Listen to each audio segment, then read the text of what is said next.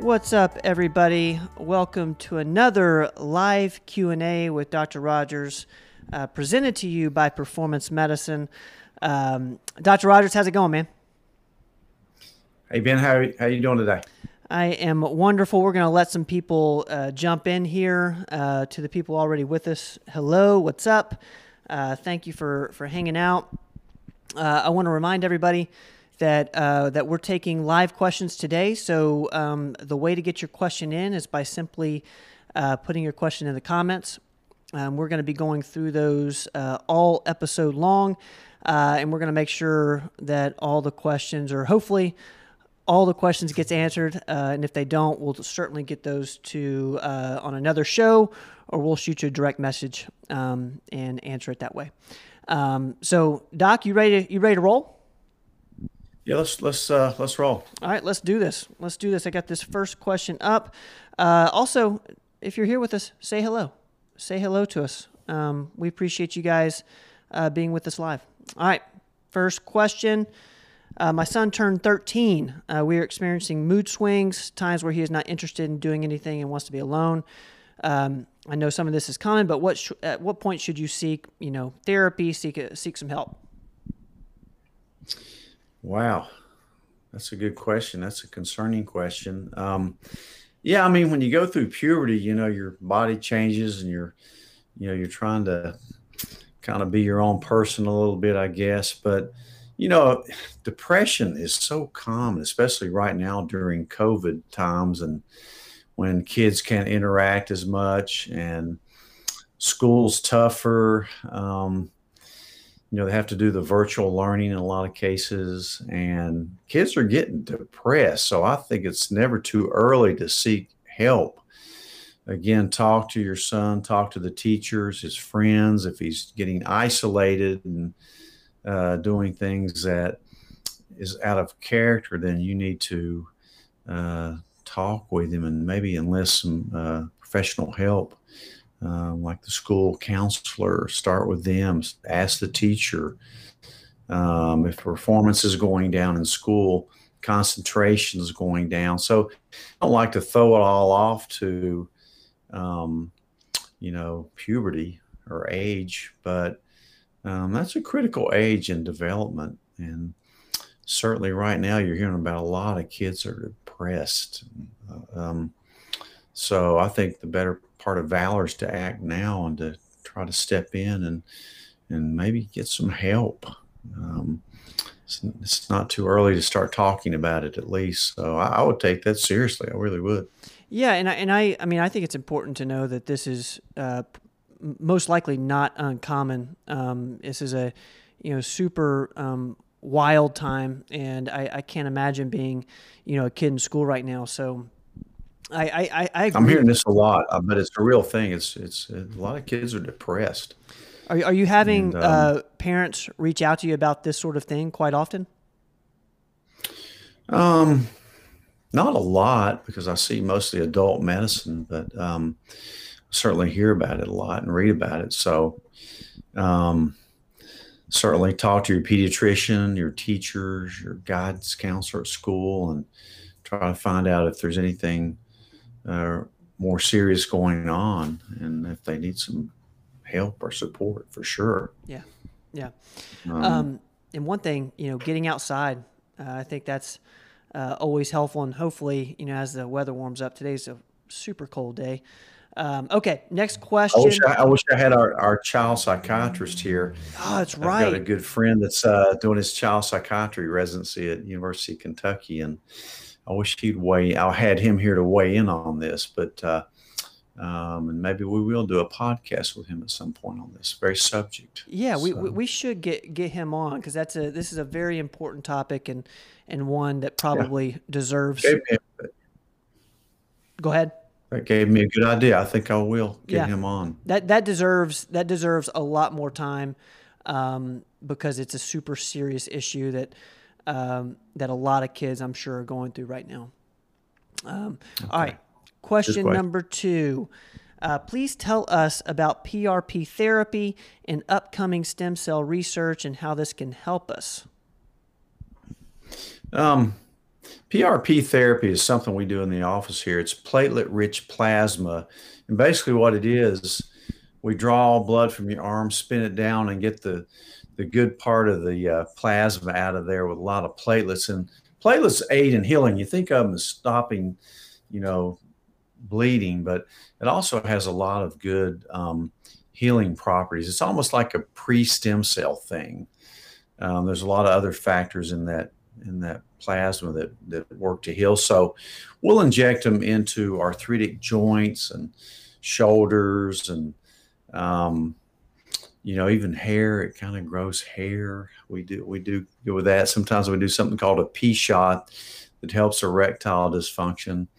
We do quite a bit of that, as a matter of fact. And so stem cells, right now, the stem cells are kind of a gray area with the FDA because they just want you doing it from your own bone marrow or fat cells. And, once you reach a certain age, you just probably not going to get enough from your own bone marrow or stem cells. You need really embryonic stem cells from like umbilical cord blood that hopefully you've stored. If you're a young parent or having a baby, store your umbilical cord blood for future use. I wish I'd had that around back when you were born, Ben. I would have definitely paid for that. But stem cells, I think, are the future. There's also some really cool stuff they're doing besides just PRP. They're doing some cool stuff with taking PRP a step further. That's really helping joint mobility. As you get my age, we're all getting stiffer and trying to find ways not to hurt all the time. So tune in about PRP therapy. I really have a feeling, and stem cells, we're going to have some really exciting stuff out about what to do for sore and stiff joints, osteoarthritis. And of course, they use stem cells for a bunch of other stuff too, like regrowing dead heart cells and new organs. So it's really futuristic type medicine, but the future is going to be here pretty soon. So keep tuned up on that. But PRP therapy, if you have a bad knee or recurrent tendonitis in your elbow, shoulder, hip, we do a lot of injections with that, and we get good results from it. So ask us about it. How quickly are you seeing results with an injection like PRP? Is it immediate, or does it take like a series? No, it's usually one, maybe two shots. But it doesn't work immediately. Actually, immediately it flares the joint up or tendon up a little bit because it brings all these inflammatory mediators in. And so it takes a little while before it starts working. I'm kind of excited about this new therapy that I just wrote down. I wish I had it on my thing here, but that I was reading about yesterday. Well, we'll talk about that later. But it's a new take on PRP therapy that does not cause the pain and inflammation that PRP shots can do, and may work really, really well quickly, and may be a better alternative. So stay tuned for that. I don't want to introduce that yet, but Are you using that in replacement of like a cortisone shot, out of curiosity, or are you using both? yeah, we of course we use a lot of cortisone shots in joints and tendons, but that's a temporary thing. It helps acutely, but a lot of times you'll inject a joint, it'll come back after a few weeks or months, and you don't want to do too many cortisone shots because that can wear the cartilage out and cause some osteoporosis. So you've got to be very vigilant about how often you do that. So these new therapies are probably going to be a lot better. Super cool. I'm excited about stuff like that. Okay, let's go to question number 3 here. All right. And this is a question we're getting quite a bit about. What is the difference between bioquercetin versus regular quercetin? Which one do you prefer? And this is the one that I'm seeing a lot of is the bioquercetin has 5 milligrams if it's in like a fast C with life extension. And how does that compare to the regular quercetin that has 1,000 milligrams of the quercetin? Lots of quercetin questions coming in this week. Well, quercetin's the new antioxidant that people really want to prevent and treat COVID. It's really one of those essential vitamins that we have now in our fight against COVID. And I've always taken the C with the quercetin. Quercetin is great for arthritis too. It has a lot of anti-inflammatory effects, but it's been proven to really help in COVID as well. You're not going to see a bunch of thousands of double blind placebo controlled trials on it because there's no money in that. It's a vitamin, but I think it helps in a lot of observational studies. So, but I take the C with quercetin, but really I've also taken another 800 milligram tablet alone with it because I don't think the 5 milligrams enough for what we're trying to do here. So I take both. So for COVID, take between 500 and 1,000 milligrams of quercetin, and take the vitamin C with the quercetin in it, and you should have plenty. But that's a good question. But for me, 5 milligrams is not enough, even if it is apparently more bioavailable. I think they combine it with bromelain. But so take the extra right now. Is that what the bio means? Is it just more bioavailable, so you get more of Yeah, right. the quercetin? Right. That's Okay. exactly what it means. Yeah, it's a good question, and a lot of people are asking about it. Okay, here, let's go to number 4. And I just want to remind people we're getting ready to go through the comments. So if you have a question, we're getting ready to get into those. But this is a good one, and I'm sure a lot of people are wondering about peptides. What's the hype about? How do they benefit you? It's funny because we've talked about stem cells and PRP already in this show, and then the peptide thing came up. And when I think of them, they all seem to be grouped together because there's this new wave in advanced medicine. So, what's your thoughts? Well, peptides are different than the other things you've been talking about. Peptides are really a sequence of amino acids that act as a signaler to turn on something else in your body. The most common one you think about is samorelin, which we use a lot of, or ipamorelin, tesamorelin. And what they are secretagogues. They stimulate your body to produce more of your own growth hormone. Growth hormone is just too controversial, too expensive, illegal in most places for most purposes. But Samorlin's affordable. It does turn on your own production of growth hormone, which can be beneficial for certain things. Kind of works synergistically with testosterone. People tend to get a little leaner with it and maybe recover from exercise a little bit quicker. Testosterone in itself is an anabolic steroid that helps growth. Growth hormone is more of a repair hormone. But there's all kinds of peptides out there. There's BPC 157 that helps your stomach repair itself. It also helps repair injuries. You can actually take it orally or inject it into tendonitis, etc. There's PT 141 that helps erectile dysfunction. It also helps male and female libido. So there's all kinds of peptides out there for various conditions, but it's an interesting kind of new field. We've been working with peptides for a while. You have to know where to get it and all, but and some of them are in shot form, some of them are in pill form. But read about peptides; they're pretty cool, and I think the future is great for peptides. I actually took a course in peptides a few years ago that was very helpful, taught by an orthopedic surgeon who uses peptides a lot in his rehabilitation practice from injuries. So keep tuned up on various forms of peptides. Let me ask you something. This could be a terrible question, but is there any situation when a patient comes in with one of those problems that you just mentioned, and the first thing you think is, oh, they need to be put on this peptide? Has that happened yet? Because I know, typically, you're going to hormones and stuff like that. Is peptide ever a kind of a first option for you as a physician? or is a patient coming in wanting a peptide sort of treatment?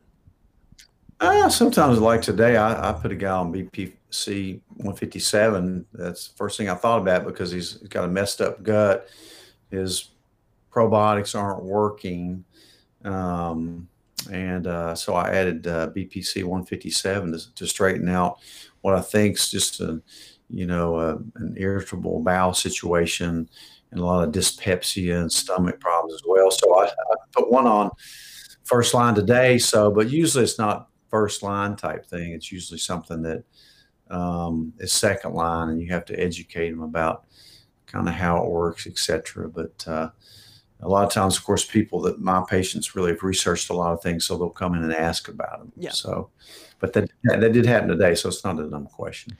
But, I think Sermorelin to me is the most maybe the most mainstream. Well, it's the most common one that we prescribe. I wouldn't say it's mainstream because most doctors have never heard of Sermorelin, but it's something that we practitioners of integrated medicine certainly know about. Okay. So, well, all right. So we're going to get ready to go into our fifth question. I just want to say hello to Deb. Deb, thank you for being here. Melinda, great to see you. Connie, Shelly, of course, thanks for hanging out again. Jessica, hello. Anna, thank you for being here. Jessica, again, thank you for being here. Joel over on YouTube. Guys, really appreciate you guys hanging out and engaging with us on these Tuesday evenings. Y'all make this fun for us, and thank you for the questions. We're about to get to those. Okay, last one from the emails. Thoughts on artemisinin. Is it comparable to hydroxychloroquine and ivermectin? Yeah, that's kind of a new thing that people are talking about a little bit. Yeah, it is comparable to those two because it's an anti-parasite drug. I think it comes from wormwood, maybe a Chinese wormwood or something. So, and it's supposed to be kind of like the other two, effective against COVID. I don't have any experience using this herb. I did Google it once, and I think in one case caused a guy to have hepatitis. So I'm not so sure if it's not a little more toxic than the other ones. There was also a little bit of question about, it's used for malaria prevent or treatment. And if we use it widespread, will you have a recurrence of malaria or the bad forms of malaria because you kind of get used to it? So that's one question. So I'm not really familiar enough with it. I haven't used it enough to recommend it, to be honest with you. I don't think it's been nearly studied as much as the hydroxychloroquine or ivermectin, and we know they work. So those are the two I'm sticking with. There's a lot of other potential maybe benefits from the artemisinin because like they touted it as an anti-cancer type herb, but it's not something I'm using yet. I mean, again, maybe I will be in the future, but right now we've got two great drugs that work for COVID. And so I'm using the other two, to be honest with you. So, what's interesting is, we had a clip on ivermectin, and you described the way ivermectin works in a way that I hadn't heard before, acting as a carrier of these antiviral type things like zinc and quercetin. Does hydroxychloroquine, is it the same mechanism? Is that the same way hydroxy works as well? Yeah, the way it works is really, it's called an ionophore. What that means is it's a transporter that allows the zinc to get into the cells. And the zinc's actually the one that's neutralizing the virus. So a lot of times if you heard that hydroxychloroquine didn't work, it's really because that they weren't using zinc with it. And they were using huge doses of it for patients that are already sick enough to be hospitalized. So that's where they came out and said it didn't work, it may be dangerous. So they were totally misusing it, not what the recommended stuff was. So you don't have to give huge doses of it at all.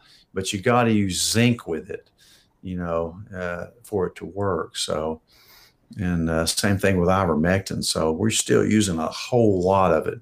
We're treating COVID every day in here on telemedicine, of course. But yeah, so that's actually the way it works, Ben. Are you always using the combination between the two, or is there situations where you're just using hydroxychloroquine or just using ivermectin? Yeah, sometimes I use both. Sometimes I just use one. Just depends on the situation. Hmm. That's why you got to fill it out. So you have to know what you're doing with this. Okay. All right. Well, hello, Daniel. Thanks for hanging out, man. Thank you for being here. Mike, what's up? Okay, we're going to get into some of the live questions here. This is my favorite part. We'll start with Shelly here, and this is a great question, and I'm interested in your thoughts. There's been talk about double mask. Is this more harmful or helpful? What's your thoughts on the double mask thing? Um, you know, I hate to talk against masks because it's like heresy. You get lambasted if you put down mask. Certainly, if somebody's sick with COVID, and you're coughing and symptomatic, the mask may be somewhat helpful. They've done some studies, and they think that really to be real effective, you have to do an N95 and then put a cloth mask on top of it. So I certainly, if you had COVID, that may prevent some of the transmission through respiratory droplets a little better than the single mask. But, I don't think, they say there is asymptomatic spread. I'm not a huge believer in that theory that there's a lot of asymptomatic spread. So, I certainly don't think the mask or the answer to this thing. I had a patient ask me today, or actually tell me today, that the mask is going to be a thing of the future, that we're always going to have to wear a mask from now on. And I say BS to that. There's no way I'm going to keep wearing a mask from now on. I mean, and I have it just from observing things, it seems like to me that the patients that I've treated for COVID, and that's been in the hundreds, they seem to be the ones that wear the mask the most. So, that's just totally observational. But, and when Dr. Fauci said, well, there's no need for a mask back last April, and then you need to wear a mask, and now you need to wear a double mask. What are you going to need to do next? Put a bubble over your head? I mean, just use common sense on this thing. So, and I do think COVID is treatable if treated early. COVID is bad. It's not a hoax. COVID can be really bad in certain people. And sometimes there's outliers. You can almost predict who's going to do bad with COVID if they have low vitamin D levels, if they're morbidly obese, low vitamin D, cardiopulmonary problems, elderly.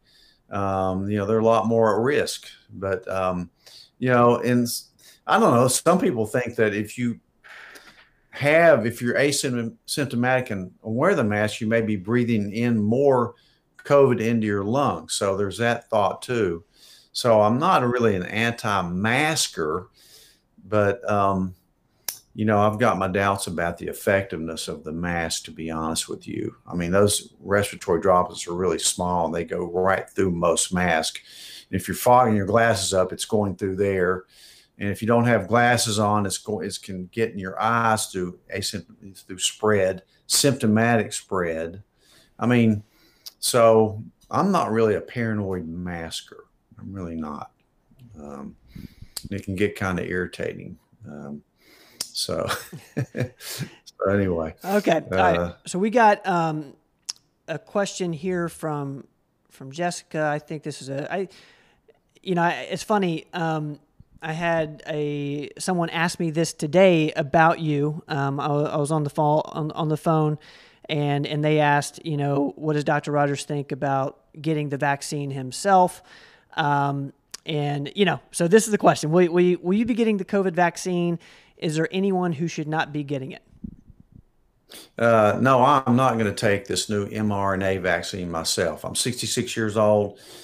knock on wood, I'm pretty healthy. I'm taking a once a week dose of ivermectin and take my really good vitamins. And I've been all around COVID, and knock on wood, I haven't gotten it so far. I may get it. Hopefully, it'll be a mild disease, and I can get on the treatment for it. At 66, I qualify for the monoclonal antibody. So if I came down and I was sick with pretty symptomatic with COVID, I would definitely get a monoclonal antibody infusion, and I would then begin my treatments with Zithromax, high dose vitamin D, bump up the C, zinc, quercetin, and I would hit it with both higher doses of hydroxychloroquine and ivermectin, and go from there. I'm not against vaccines. I think people that are at risk, they're really at risk for doing bad with COVID, you go ahead and probably take the vaccine if you're elderly or have a lot of chronic medical conditions. I'm not against you having the vaccine. I'd probably tell you to go ahead and get it and hope for the best. Most people do fine without it. I've seen some pretty bad reactions from these new 2 vaccines that are out.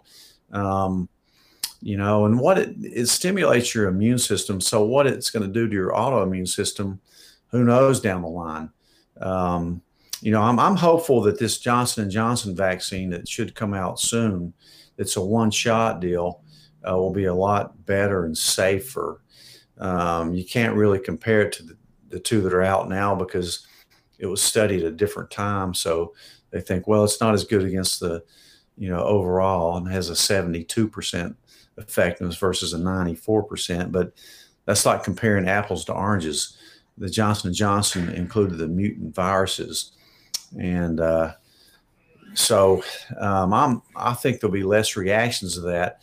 Man, I had a lady today that had COVID in November, and she works at the big healthcare system. And of course, they encourage you to take the vaccine. So she took it and got really, really sick. I think it precipitated a lot of her previous autoimmune problems. So she got a lot of arthritis from it.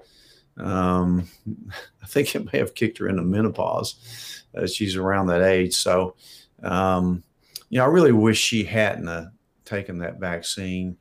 She got pretty symptomatic, sick with it too, after the second one. I would not encourage you, if you've had the COVID itself, to take this vaccine right now. I'm not saying 9 months, a year from now, I wouldn't tell you to take the J&J vaccine. I may. It just depends on how it goes. This thing's an evolving thing, but if you've had COVID, don't get that vaccine right now, even though you may be encouraged to. I would not do it myself. And I'm not going to take the mRNA vaccine. I'm going to wait and see about the J&J, see how it turns out, see how many reactions. Certainly, if you've ever had anaphylaxis or if you have a lot of allergy problems, I wouldn't get this new mRNA vaccine. There's some question about future fertility, et cetera. So if you're a young person and healthy, I wouldn't take it. I mean, you don't know what it's going to do in the future to you, because it's going to be with you for a long time, maybe permanently. So, I'm not an anti-vaxxer. And if you're certainly at risk, if you're really elderly and have a lot of risk factors for COVID, I would tell you to probably think about getting it. But if you can hold off until this J&J comes up, then you might think about that. So if you have a lot of autoimmune issues and you think it may flare it could well flare it. I mean, there are some people that have really strong reactions to this mRNA vaccine. It's definitely killed people, no doubt about that. They probably try to hide it a little bit, but if you look it up, there definitely been some deaths to it. One was a OBGYN doctor in Miami who got the vaccine. It gave him ITP, idiopathic thrombocytopenic purpura, and it killed him for sure. And there have been a few others. And again, these are rare, but rare things happen to good people. So that's just my own take on it, my own feeling about it. So if you've had COVID, think twice about getting that vaccine. If you're not at major risk and can wait to look at the J&J vaccine. I think we're seeing light at the end of the tunnel. Every day you see less and less COVID, and hopefully we're going to develop that herd immunity with people that already had the illness, and certainly the vaccine is going to play a part in that herd immunity too. So can I ask a lot of controversy. Can I ask you about the herd immunity thing? Is the quick mutations, is that what's slowing us from getting to herd immunity? And is it possible to get to herd immunity with all the different mutations that are happening? That's a good question, because this coronavirus is going to be around forever, probably. So whether it turns into an annual flu-like thing where it mutates and we have to find a new booster for it, probably. But the thing I emphasize is build up your own immune system, and get healthy yourself instead of relying on this thing. Because, this new vaccine especially, it hadn't even really been proven to prevent transmission. So, you could have this vaccine and still be transmitting it. They don't know. So time will tell, I guess. But, take it with a grain of salt and hope for the best. But I'm hoping that, that we're going to get this herd immunity and we can open up everything back and people won't have to wear a mask again. And they can use your own immune system to fight off things, because we're all exposed to things in our life. So, matter of fact, a patient of mine recommended a good book for me to read, which I'm going to certainly pick up. It's called The Epidemic of Absence. I'm going to read that. And I think it plays a lot into how this thing, there's another book called Eat Dirt. And I'm sure it's about how our immune systems are not fighting stuff off like we used to, because our immune systems are not good. We're not as healthy as we used to be, because we're making poor choices with food. We're stressed out. We're not getting enough sleep. We're not exercising. We're not sweating. So I think if anything this pandemic has taught us is to get yourself into shape and get your own immune system working. Take your vitamins that you need to be taking anyway. Eat right. Don't get obese. If you look at the people that this thing's killing, most of them are either very elderly, which have poor immune systems, or morbidly obese. Low vitamin D levels are huge in this. That's what I was going to say.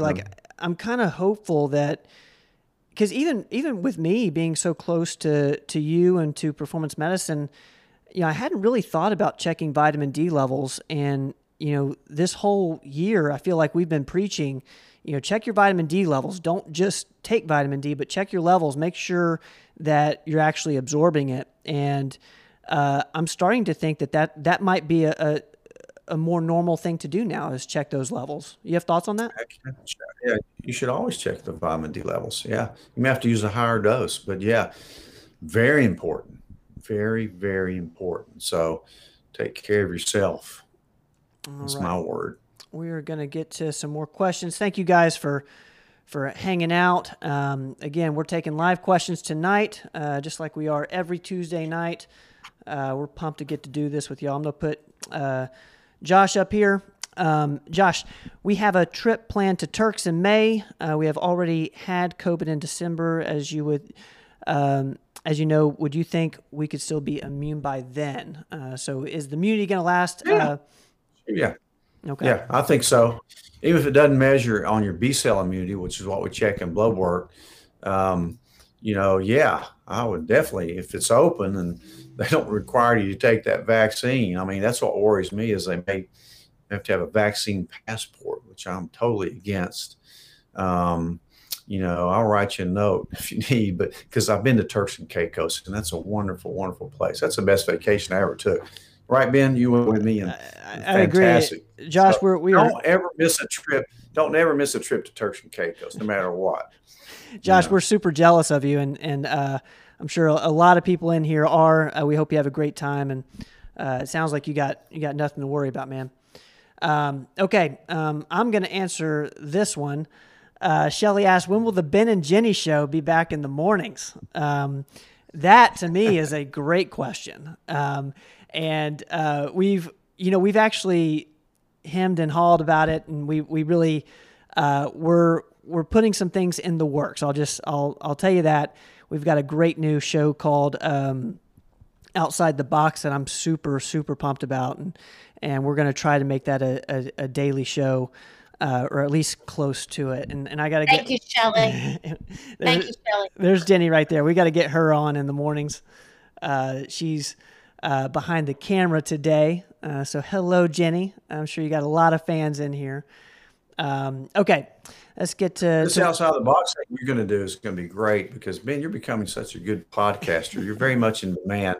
I had one patient tell me that you could go big time with this, so maybe you should. But Outside the Box is going to be a great podcast. You're going to be into some good stuff there. That's very sweet. Everybody follow Ben.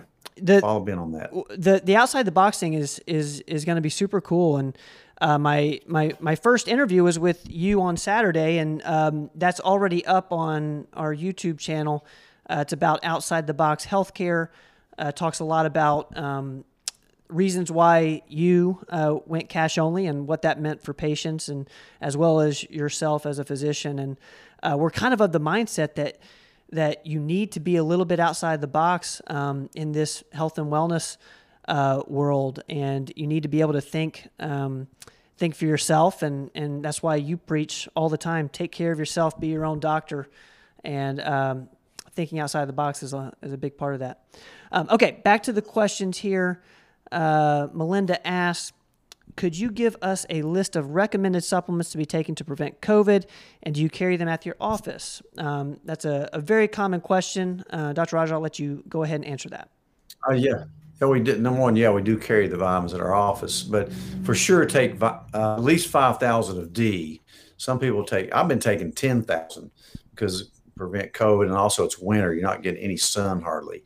So sunshine is still the best way to get vitamin D. It doesn't take that much, but you still need a supplement.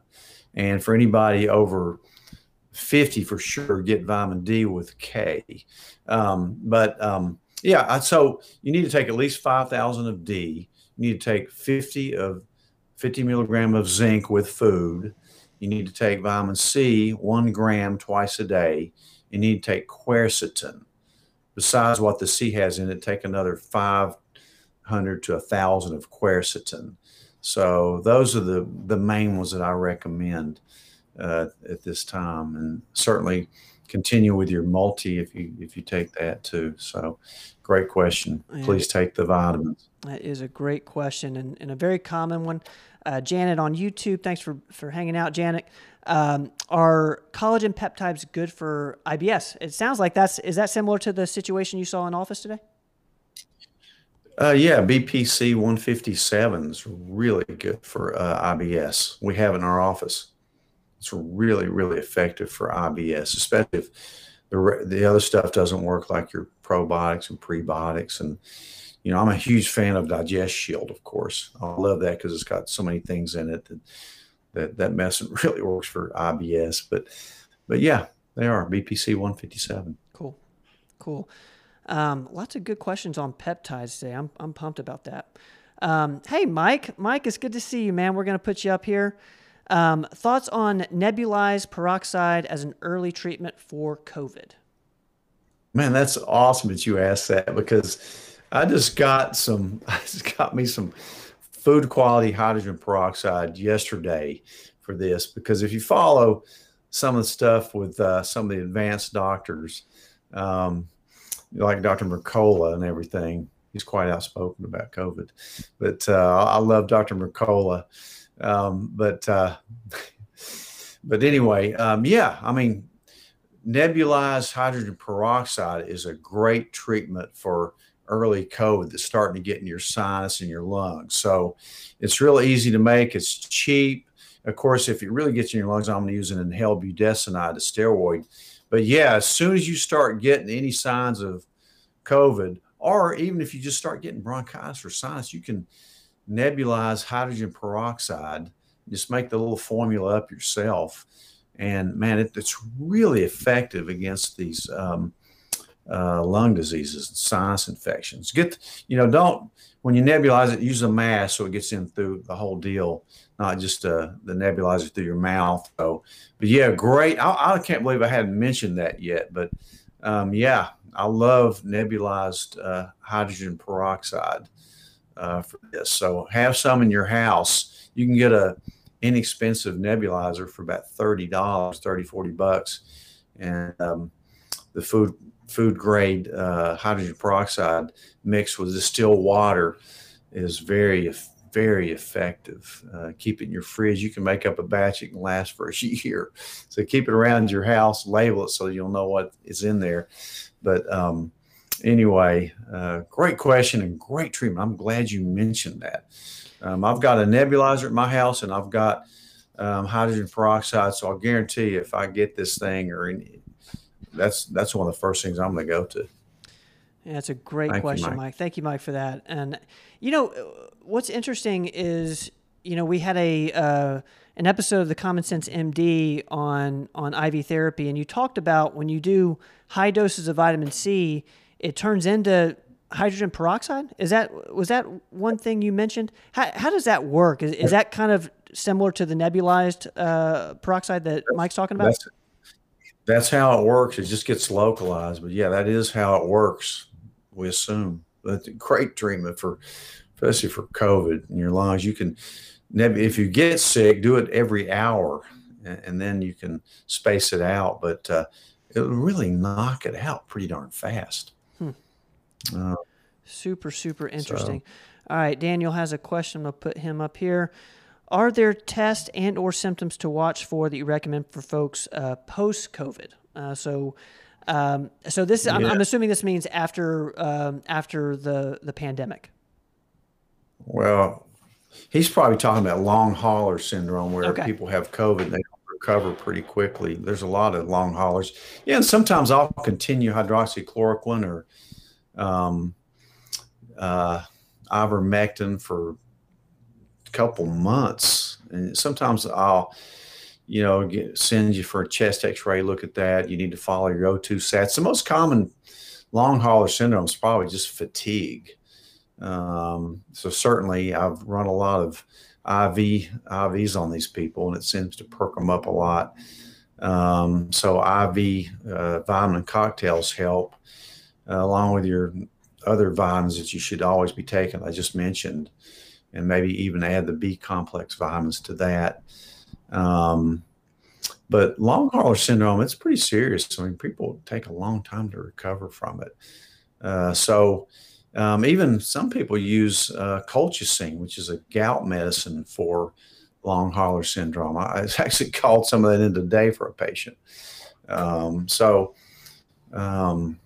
Yeah, there's treatments for it, and just headache, fatigue, shortness of breath, but fatigue. So yeah, they're things that we do. Testing's hard. I mean, sometimes we check a D-dimer or a blood count. We just follow all your blood work for that and look at the routine stuff. And certainly for people that have low hormones, if you have your hormones normalized, you'll do a lot better with COVID. A lot better with COVID.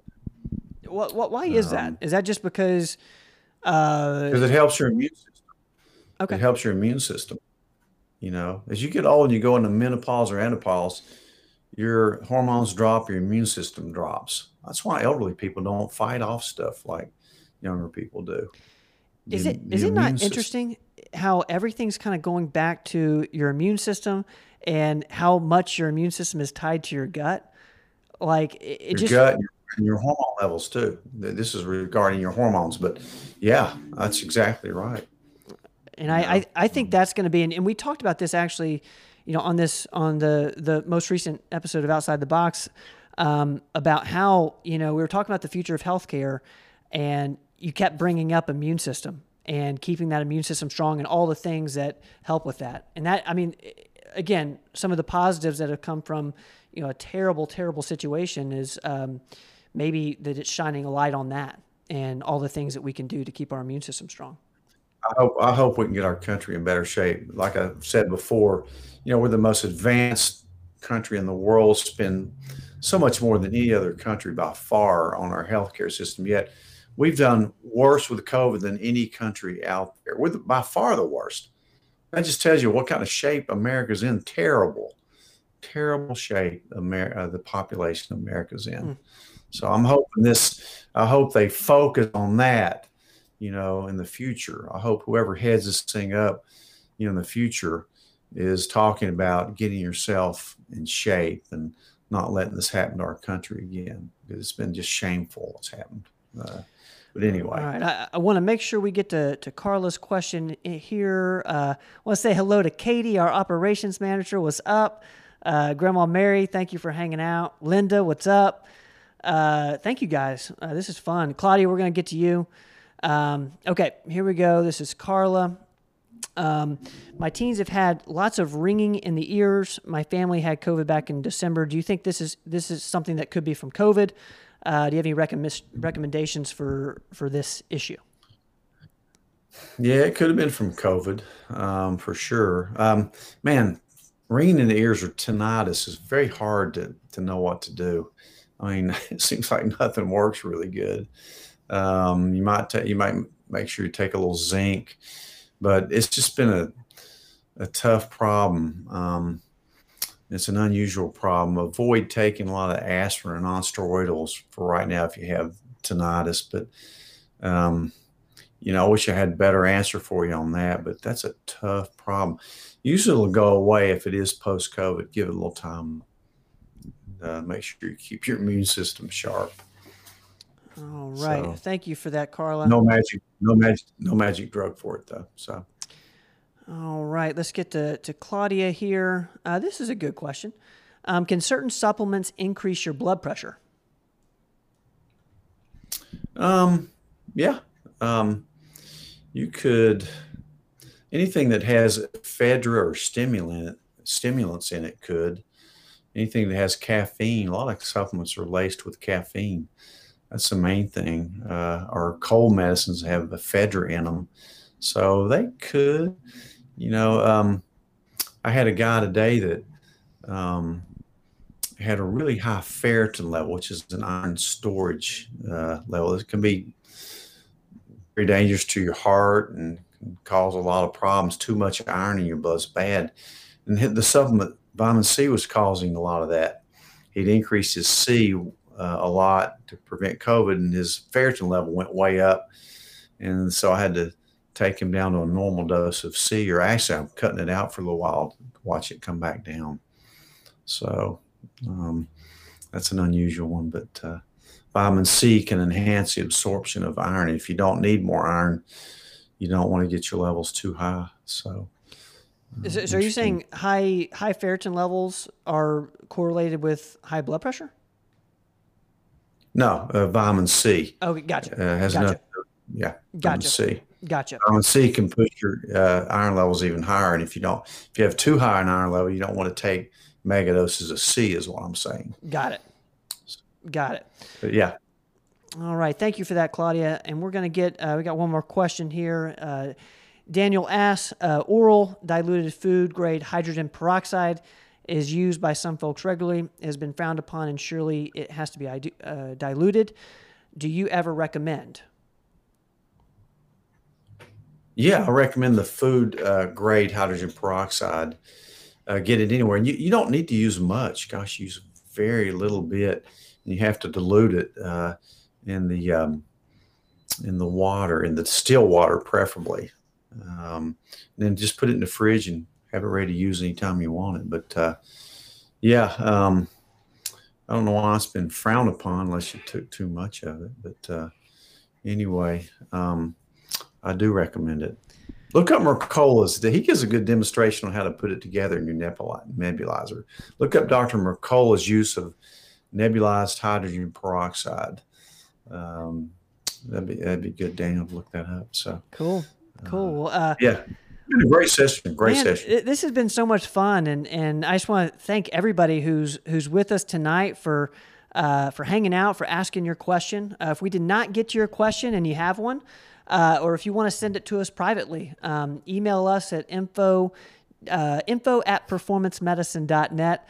We're taking these questions all week long. We do this live Q&A with Dr. Rogers every single Tuesday night at 5:45. Would love to answer your questions and help you out, bring some value in any way that we can. But man, Dr. Rogers, thank you so much. This has been a blast. Thanks, Ben. It's been great. We'll see you next Tuesday. Guys, thank you. We will see y'all next time. If we didn't get to you, super sorry. We will get on the next show and we'll get your question then. Thanks, everybody. Thanks, Pop.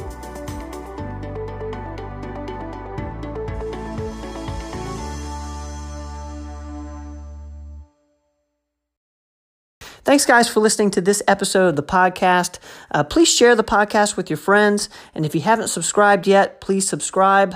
We will see you guys next time.